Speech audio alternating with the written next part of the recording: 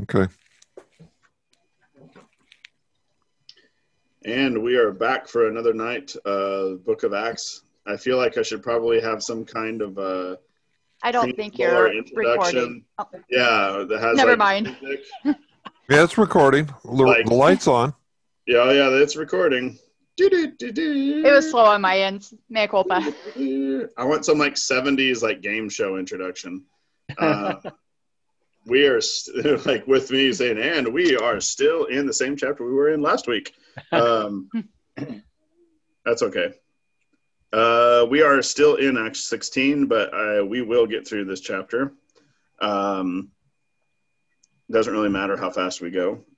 I just think whenever I tell people that we're basically still like not in the 20s or something yet about, because they're like, how long have you been doing that? I'm like, well, we're actually talking about it. When you only have an hour, you don't have that much time to actually do that much. No. So no, you don't. And I've always thought that the problem with the Bible is people often go through it too quickly. That's true. Frankly, I do. I think people just sit down and read it and just go, no.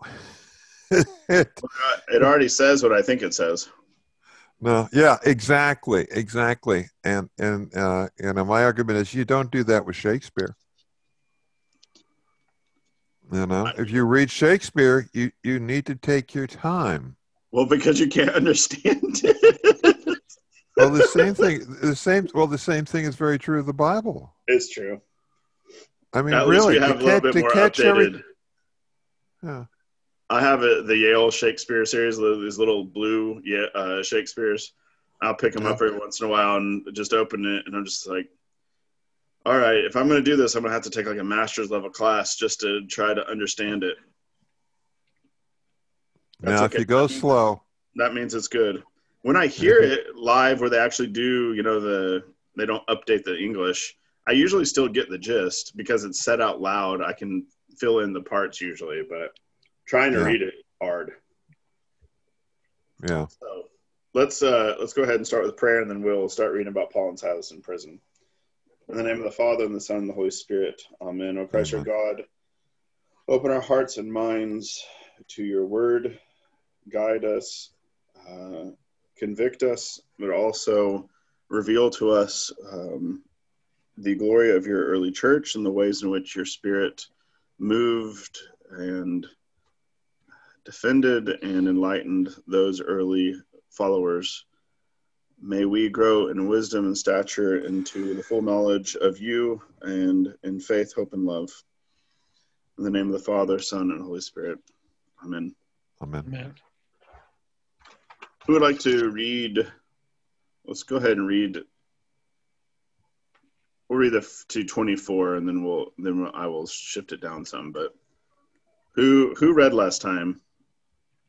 I think I had Phil read a lot. Yeah, I did not, so I'd be happy to go ahead. We're starting at 16? Yes. And we're going from 16 to 24? Yep. I'll take a breath. As we were going to the place of prayer, we were met by a slave girl who had a spirit of divination and brought her owners much gain by soothsaying. She followed Paul and us, crying, "These men are servants of the Most High God, who proclaim to you the way of salvation." And she did this for many days. But Paul was annoyed and turned and said to the spirit, "I charge you in the name of Jesus Christ to come out of her." And it came out that very hour. But when her owners saw that their hope of gain was gone, they seized Paul and Silas and dragged them into the marketplace before the rulers. And when they had brought them to the magistrate, they said, "These men are Jews, and they are disturbing our city. They advocate customs which it is not lawful for us Romans to accept or practice." The crowd joined in attacking them, and the magistrates tore the garments off them and gave orders to beat them with rods. And when they had inflicted many blows upon them, they threw them into prison, charging the jailer to keep them safely. Having received this charge, he put them into the inner prison and fastened their feet in the stocks. I think this is one of my favorite stories in the book of Acts. It's so uplifting. That's why I like it, David. It's very uplifting. I like seeing Paul being annoyed. I feel like that gives apostolic precedence for annoyance. Just kidding. But I just love this demon-possessed girl was following Paul around, and she's telling the truth. But Paul is just like, go away. Please go away. Leave me alone. I don't need you. And then finally he's had it, and he cast the demon out of her, or the spirit of divination. And this causes a ruckus because she made some money for her owners, so they don't like this. What do you all make of this? Why would a girl with a spirit of divination follow Paul around and proclaim this? Why would a spirit of divination point to the truth of the gospel? Find out. Well, it strikes me that it seems that when we hear demons speaking in the New Testament, they often appear to be telling the truth. I think of the demons that would come out when the Lord was casting them out, and he would silence them because they were saying, "You are the Son of God." And I don't know if it's something about the presence of Christ or the presence of the Holy Spirit compels them to speak the truth, since we understand that the devil is the father of lies, or if they do it for some other reason. But I think it's interesting that just as Christ would not allow them to speak, even though they were telling the truth about him, so Paul doesn't want this girl to keep on by this spirit telling the truth about what they're doing. Yeah. Sort of like you don't want the testimony of demons, even if they're telling the truth. Why would you not want the testimony of demons, even if they're telling the truth? David, you're a lawyer. Why would you not want a demon testimony? My first question is, my first question is, how do you know it's a demon? So what is a spirit of divination then? So Paul's got the spirit of divination, so he's able to. No, it says that the slave girl had a spirit of divination.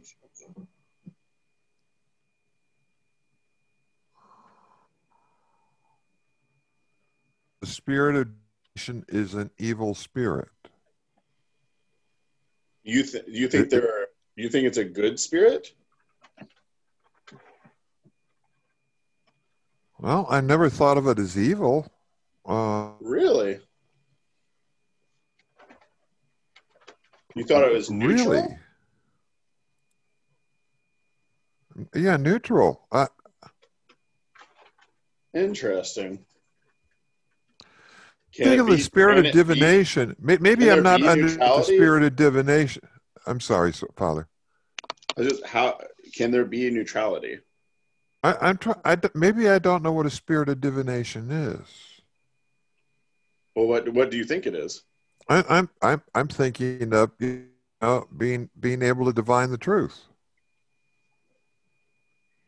or determine the truth, or to see the truth, or to see through falsehood to the truth. Why would Paul to see through appearances to the truth? Maybe I just don't understand. Maybe I just understand. I don't understand. So why then if let's go with the thesis that the spirit of divination is neutral / possibly good, and is actually trying to help Paul. Is that your read? That the spirit of divination was trying to help Paul? Yeah, well, okay, look at the whole picture. You know, if the spirit of divination was good and was trying to help, there's no reason for Paul to get annoyed. If Paul's annoyed, then there must be some of the spirit of divination. I think there's Okay? also some, yeah. I think it's also And if something there's something wrong with the spirit of divination, the issue is, why is the spirit of divination revealing who they are? What is the problem revealing who they are? And I understand what Reed was saying, and I appreciate that. It comes up in other places. And it's always been a little curious to me. I've never fully understood why Jesus told demons not to tell people he was the Son of God, because I thought his purpose in being here was to proclaim that he was the Son of God. I guess there's just something basic here I just don't understand, Father. I'm sorry. No, I appreciate honesty / we're in this together, so I'm not coming to this saying like I've got all the answers. Please sit down at my Appreciate feet. honesty / ignorance. Okay. Hey, I'm ignorant too. I think that you're presenting a very fascinating, broader question about what the role, like, why in the Gospels and in this place, aka the Book of Acts, why this antipathy to, I'm going to still stick with demonic or spirits that Sure.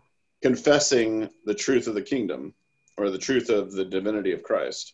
What would be the issue? Because they're still saying the truth. But is it the full truth, Yeah. or is the truth in the proper context? Like, I'm thinking of the temptation of in the desert, and the accuser or Yeah. Satan is presenting questions that there is some truth to it, but it's also vastly misconstrued and not used for good reason. Yeah, I'm going to riff off that. I would say that I'm doing it live stream, but that's obvious that we're live streaming this. But I mean, like, I'm going to think out loud through what I'm thinking. This isn't a premeditated thought. I think there is something about that we've even seen in the Book of Acts with the magicians and Simon the Magus, that there is this attempt they see the power, they see the reality, and they want it, or they want to be around it even, and they're okay with even pointing to it and saying, this is good. But I think the challenge is then what they want to do with that and being in the presence of it. And I feel like they're, like, riffing off of Erica, what you're saying about the accusers. I think there's also a sense of kind of divisiveness or a desire to, like, siphon off some of that glory. I'm thinking here of, like, Simon Magus, or they want access to it, but they want it so that they can still do their own thing. So yes, they want to attract attention to it, but a spirit of divination who knows that they have the power of Jesus Christ in their midst, if this spirit says, these are the servants of the Most High God who proclaim to you the way of salvation, and 3 days later, after Paul and Silas leave, then everybody and miracles have been performed, and then they turn to the spirit of divination and the slave girl and go, she knew the truth. And then she continues to divide / accrue attention, power, etc., and actually still shift that attention away from Christ in the end. So this is me riffing out loud, like I said, and I am quite all right with somebody poking some holes in it. But I think there's something about Paul charging the name of Jesus Christ to the spirit of divination, that there's something off in this spirit of divination. And I think of it in the context of the Book of Acts, especially, where other, like, magic and, like, powers are at play, and it seems to want to get close to the kingdom, but siphon off somehow from the kingdom or use it to its own end. Because I think that's the problem with the spirit of divination in this context, is it's not actually, in general, is it's not a neutral spirit of divination. It's like using the power in order to win the lottery constantly or something like that. You know what I mean? It's like not actually, it can see things, but it does it for its own end. Does that make sense? It's selfish. It's not, Yes. it's not sacrificial in the way. And I think of money, like power here is playing through divination and magic, but also money throughout the book of Acts. I see. Again, this is me live stream thinking out loud. I mean, that sounds very plausible to me. I'm wondering too if it's that, sort of we understand that many of the qualities we would think of, like truth or honesty or love or whatever, these are not abstractions. They don't have a non-personal existence. Right. And so it's almost like you can't really get truth from a false spring, a false source, a false person, or a false demon, even if sort of the information itself objectively is true. Could you flesh that out for me a little bit, Reed? I think I might be misunderstanding. Well, I mean, I think first of all, where our Lord Jesus says of himself that I am the way, the truth, and the life, that when we think of truth, we don't think of information, facts, propositions, abstractions. We think of the person, the second person of the Trinity is the truth. And so in the same way, Paul and Silas here come as messengers of the truth, in part because they are true men filled with the spirit of truth. And to have sort of factual data being presented by this poor slave girl who's afflicted by the demon, it's like somehow it's not truth because it's not coming from a true source, a true person. Oh, I think we lost him. You're in charge again, Erica. Oh, bless us all. Okay. So tell us, Erica, was Reed right? I mean, it makes sense to me. If you don't have a living source of something, it eventually is going to stagnate. Father just texted to see if I was still in.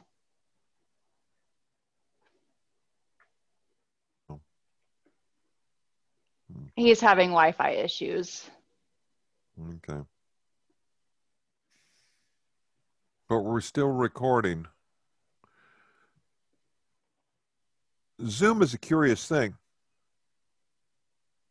It will record even when the host goes off.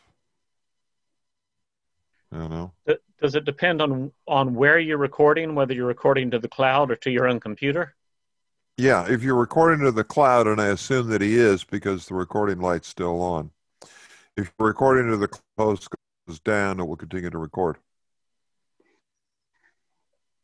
Okay, so there he is.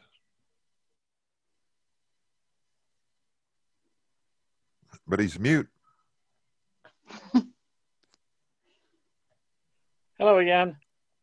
Internet. I don't Hi. know. It just totally dropped out. Sorry. Well, we got it all worked out. Let's move on to the next passage. Awesome. You know everything now. Great. He started screen sharing. Oh, there he is. Okay. All right. Yeah, what I'm picking up from this is that what the demons are doing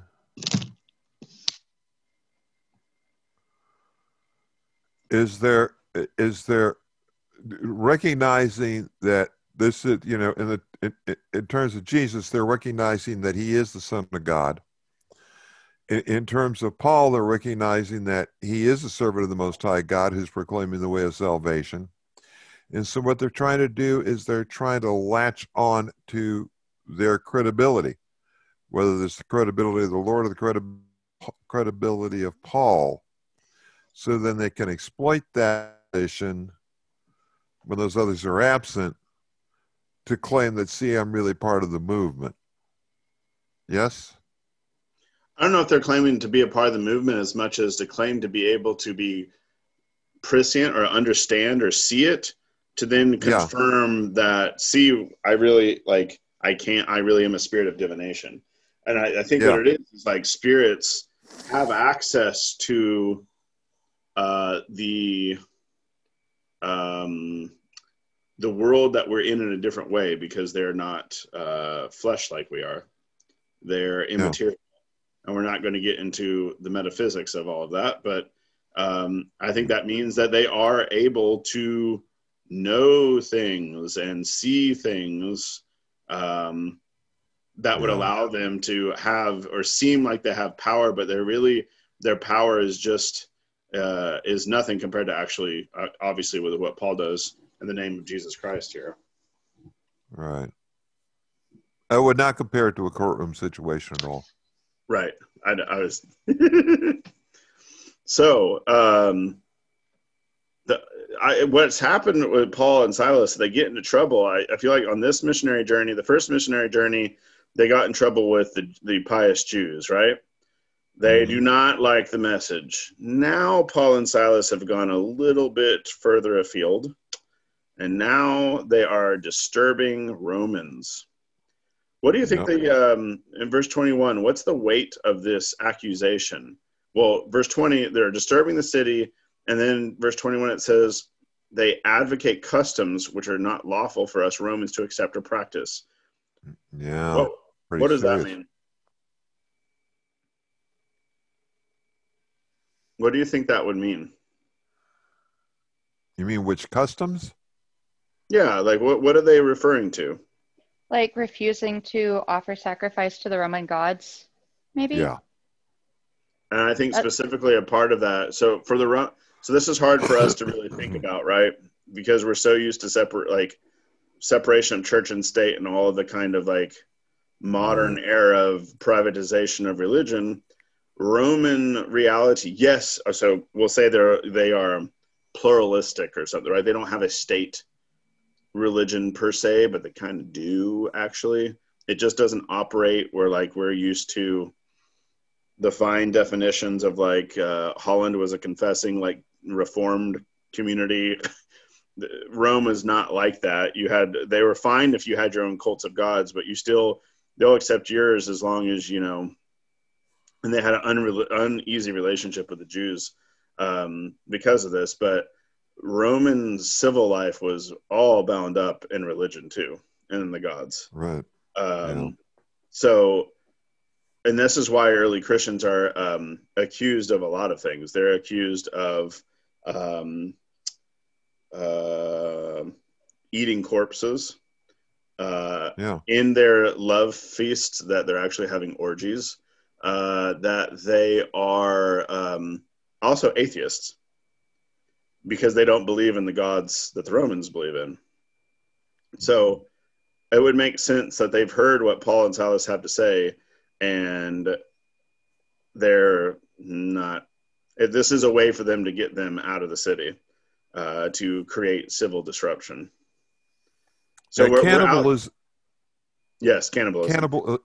Cannibalism was the first thing I thought of. Yeah. Because I think of the pre-communion prayer, I will not reveal thy mystery to thine enemies. Correct. So, this we're obviously we're out of the Jewish orbit or that law or that mindset. We're now in Roman context. So, somebody's disrupting the peace. I love that Paul and Silas. It's the real issue here is money again. The theme of money comes up again. They're beaten again, and then they're put into prison. Mm-hmm. Anyone have any comments about these first few verses that we just read? I do think it's interesting that the Jews who were upset with Paul would accuse him of abandoning or preaching against the law of Moses. And now these Romans are saying, oh, you're speaking against the laws of Rome. Everyone seems very excited about law. They're very excited about law and their customs to a point, right? Like once it's as long as it's serving them and doing what they want to do, they're fine with it. But yeah, I think you see here in the book of Acts very much an underlining of the kind of counter movement that the church is creating against money, power, and also a world full of hostile spirits. And I mean as in like demons. I don't mean hostile spirits as in like people. And I think this kind of groundwork is what you're going to read throughout the next millennia of Christian stuff. It might get a little bit more fantastic in certain places, like in Lives of Desert Fathers and things, or even some of the early literature on Thecla and Felicity and Perpetua and some of these other early fascinating martyrdom accounts. But we have all of the themes of early Christianity here in the book of Acts. Imagine that. So David, would you mind going ahead and reading 25 to 34? Yeah, to the extent I can. You're a little bit in the way, but how am I in the way? The images are in the way. I can't. That's on your side. That's on my side. What am I supposed to do? I'll do this. Here, I got it now. Okay? Great. But about midnight, Paul and Silas were praying and singing hymns to God, and the prisoners were listening to them. And suddenly there was a great earthquake, so that the foundations of the prison were shaken. And immediately all the doors were opened, and everyone's fetters were unfastened. When the jailer woke and saw that the prison doors were open, he drew his sword and was about to kill himself, supposing that the prisoners had escaped. But Paul cried with a loud voice, "Do not harm yourself, for we are all here." And he called for lights and rushed in, and trembling with fear, he fell down before Paul and Silas and brought them out and said, "Men, what must I do to be saved?" And they said, "Believe in the Lord Jesus, and you will be saved and your household." And they spoke the word of the Lord to him and to all that were in his house. And he took them the same hour of the night and washed their wounds, and he was baptized at once with all his family. Then he brought them up into his house and set food before them, and he rejoiced with all his household that he had believed in God.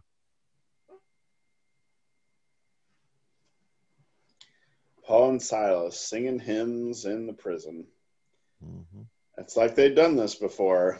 It's not their first rodeo. Nope. We all make of this an earthquake. How many jailbreaks are in Acts? We have at least, this is the second? Is it the second or third? I can't remember if there's another one. The first time we had an angel, right? A quiet angel who led them, and now we have an earthquake. Uh-huh. The jailer, why does the jailer want to kill himself? Probably less painful than what the Romans would do to him. Right. Exactly. It's an honored killing, right? Or like honor suicide. It was just like, all right.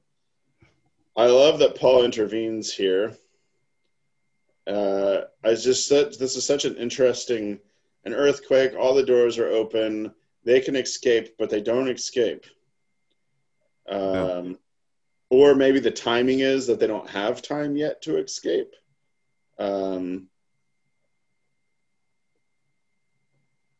So why does the jailer, I mean, he's obviously had a near-death experience, pulling a sword on his own self. But what do you think brought the jailer to want to ask to be saved? Men, what must I do to be saved? Well, and I wonder, what even does he mean by that question? Yes. I agree. I mean, has he been listening to Paul and Silas pray and sing as well, and so he's been somewhat captivated by the message? That's what it seems to me. He might have heard their message beforehand as well. He at least knows, I assume he knows why they're in jail. Not just they were disturbing the peace. I'm sure that they know that something a little bit more is involved. Why do you think that he brought them into the inner prison and fastened their feet in stocks? Would that be a normal thing that you would do? Are there stories about the apostles in this apostolic bands going around the world and escaping from fetters? And they're talking about a God who escaped a grave. I don't know. Maybe they think we got to make sure, double, triple, put them in the inner cell. They've got a lot of walls, and we're going to put their feet in stocks. Because Peter escaped Jerusalem. Mm-hmm.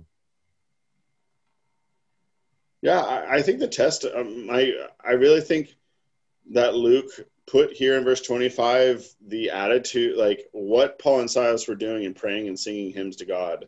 It's like the attitude, the presence that Paul and Silas brought into that jail with their singing hymns. Obviously, their hymnody had enough content to convict this jailer. They weren't just singing like, I love you, Jesus, I love you, Jesus. They must have been, singing something of some content. And there's a lot of biblical scholarship that looks at things like Philippians 2, and there's a few other places. And they think that their early Christian hymns, just the way that or even like faith statements or like mini creeds. And we've even seen that here in the book of Acts. So they may have some hymnody, or they might be singing. I think hymns is probably I'm waiting for David to say what is hymn in Greek, but maybe Erica can start Googling. I'm wondering, like, I think of the passage where it seems to differentiate between spiritual songs, hymns, etc. They're obviously not singing John of Damascus's canon to the Theotokos or something like that. My guess is that they're probably kind of like the way the Psalms do salvation history. They probably have gone through some salvation history through the Psalter, and they probably have some updated forms that tell even about the life of Jesus or who the Messiah is and all that. And the jailer has experienced an incredible event, and it's obviously pushed him to want to seek salvation. So the word is hymnon, or hymn. So hymn. But in the translation, it says praises. So okay, kind of, yeah. Yeah. But they were probably singing about God's power, and then there's an earthquake. There's power in the blood. Power in the blood. That's probably exactly the hymn they were singing, Father. And it's par. It's par. Only one syllable. Par. Par.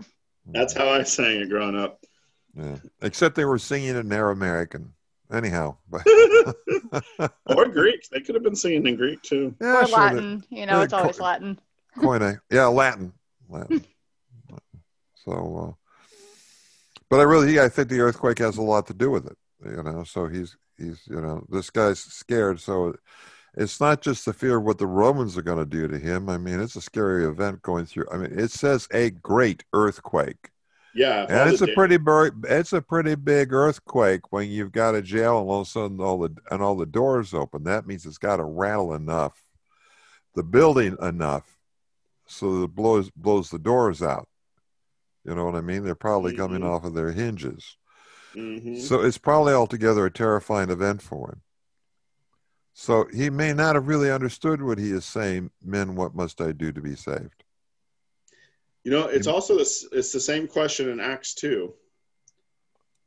What must I do to be saved? It's a fascinating question. I've always and being older, the whole idea of salvation is really complicated to me. It used to be really simple, right? Salvation is kind of getting your ticket punched for the then you get to go to heaven, right? Yeah. But that, I know, like, salvation, soter, has healing over to it. There's a lot of ways in which this would have restoration, healing. So what is he asking for? I don't think he's asking to go to the great by and by. But what is the jailer seeking in being saved? That's always I think this is a relevant question to all of it. To myself, like, what do I think I'm doing being saved? Like, what does that mean? I don't mean to deconstruct it to where it doesn't mean anything. What I mean is that there's a depth there that has something to do, implicates my life in a way that's not just getting my ticket punched. So I thought I just heard a sound that almost sounded like the ticket guy on the train. That was. That sounded like it. Close enough. Oh, that's funny. Well, I gotta repeat what I said. I don't know if he knows what he's saying, and I think that has a lot to do with.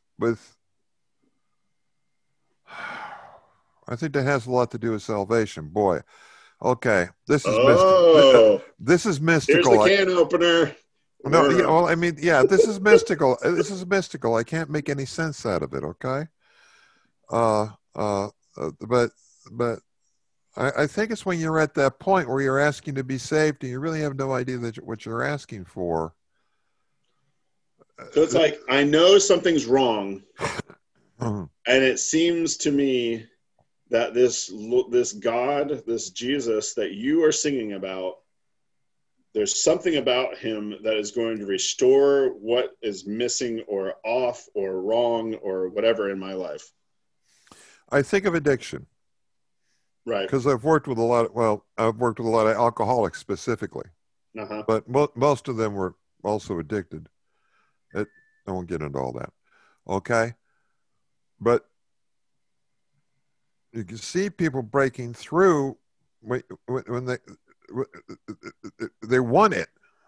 Right. They want it. And it's not as simple as many people outside of that world think, that folks just, I just don't want to take drugs anymore. No, it's not that. Right.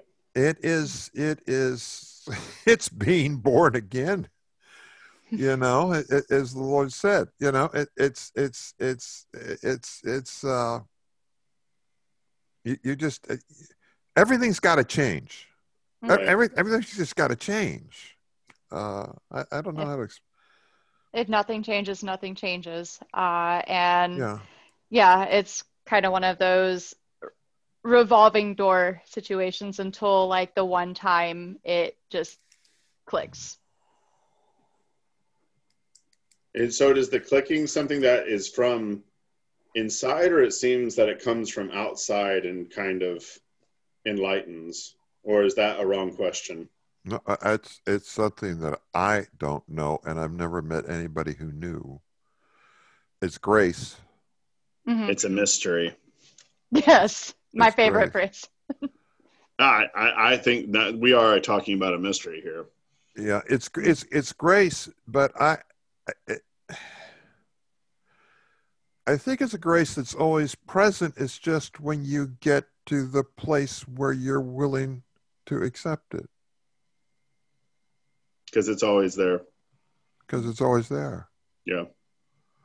I don't know. It's like in my center in prayer experience, my best teachers used to say things like, God is always talking to you. You're just not listening. It's always that he's always there. He is always there.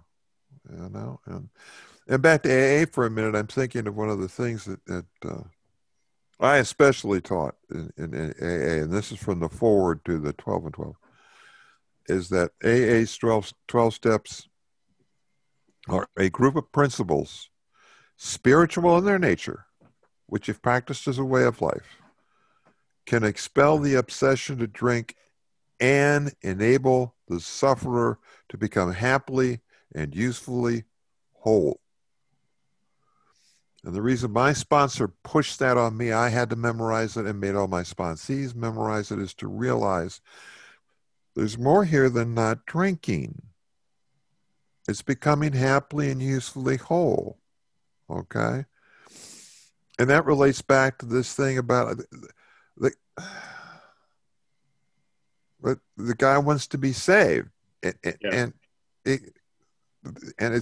it's something more than just getting out of the earthquake. It's something more than just not being killed by the Romans. But he didn't really know what it is. He really doesn't know what it is. The beginner never knows. You don't really know what it is until it's in front of you, right? That's exactly the answer. And then somebody says to you, believe in the Lord Jesus Christ and you will be saved in your household. And you go, what? So, I think that's why in verse 32, and then it says, they spoke the word of the Lord to him and all that were in his house. Yeah. So, that takes me back to AA too. It's like the number of people I've heard say things in AA like, they said, I don't know. Everything was hell. And this thing came to me, and I swear, if you guys had told me to go into the corner and stack BBs, I'd go into the corner and stack BBs. And so when I see this guy, and again, I guess this is just from my world experience, I'm saying. But I kind of see that in this guard saying, okay, I'll go in the corner and stack BBs. I believe. I actually heard a guy who used to be a sportscaster on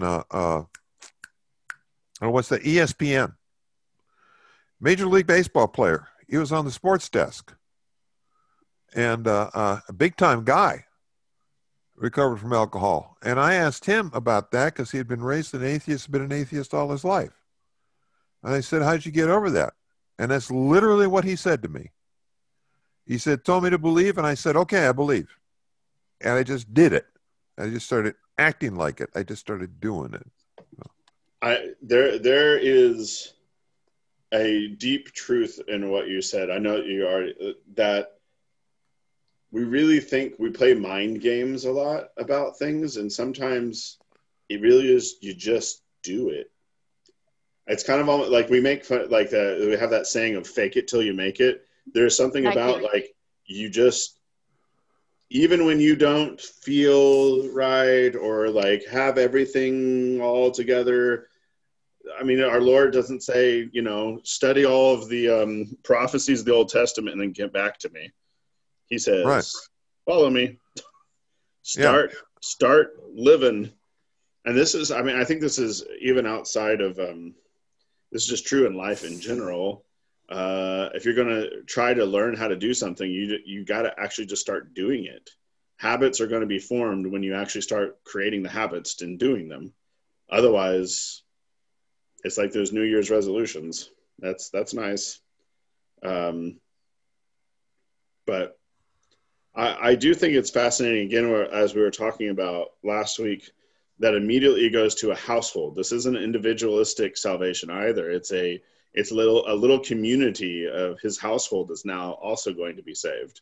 Yeah. Paul and Silas are in the business of households being redeemed, not just one-offs. And so I think that's how you make little nuclei to be able to create churches. You got to have households. And that they also seem to act fast. All the household, they preach them, they explain, and then they they baptize. And then there was great rejoicing.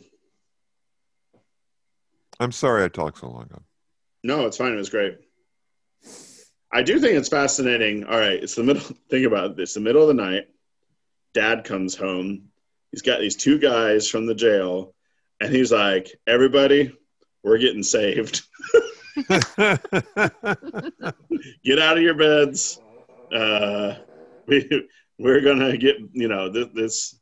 So it makes me wonder if there wasn't some prep work here or something about the jailer. Maybe not. It doesn't say that this is like Lydia or a God-fearer. This is somebody outside of that ambit. So who would like to read the last 5 verses? I can. Please. But when it was day, the magistrates sent the police, saying, "Let those men go." And the jailer reported the words to Paul, saying, "The magistrates have sent to let you go. Now therefore come out and go in peace." But Paul said to them, "They have beaten us publicly, uncondemned, men who are Roman citizens, and have thrown us into prison. And do they now cast us out secretly? No, let them come themselves and take us out." The police reported these words to the magistrates, and they were afraid when they heard that they were Roman citizens. So they came and apologized to them. And they took them out and asked them to leave the city.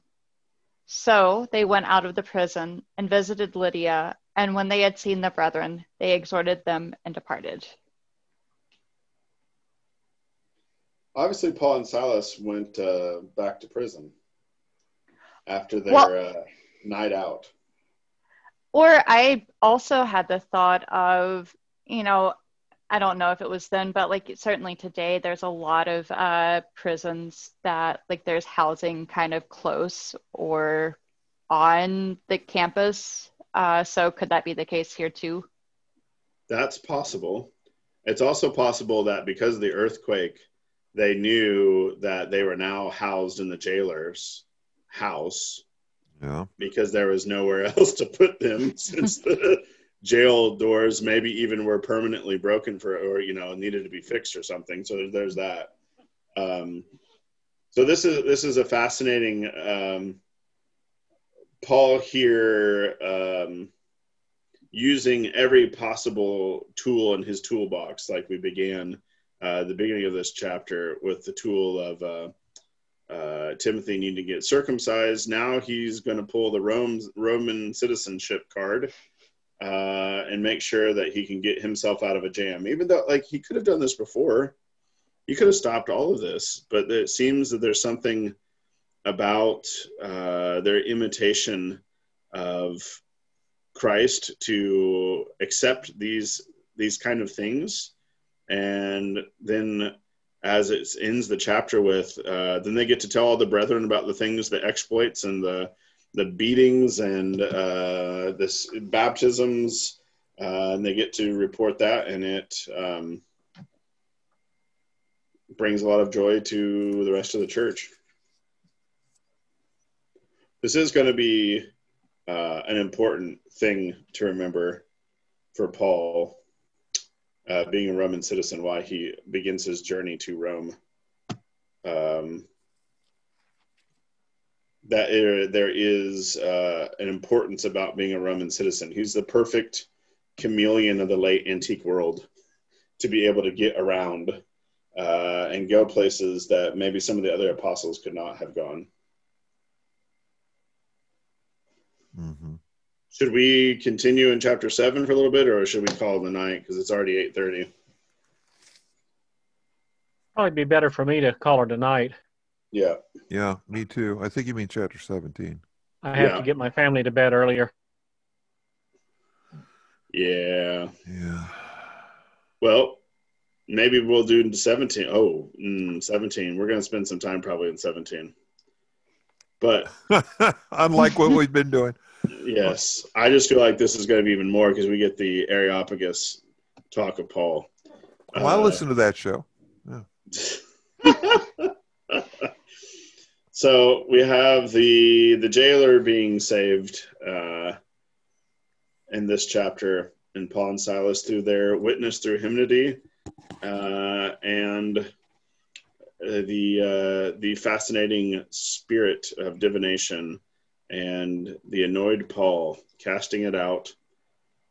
So, all right, I'm going to go ahead and stop recording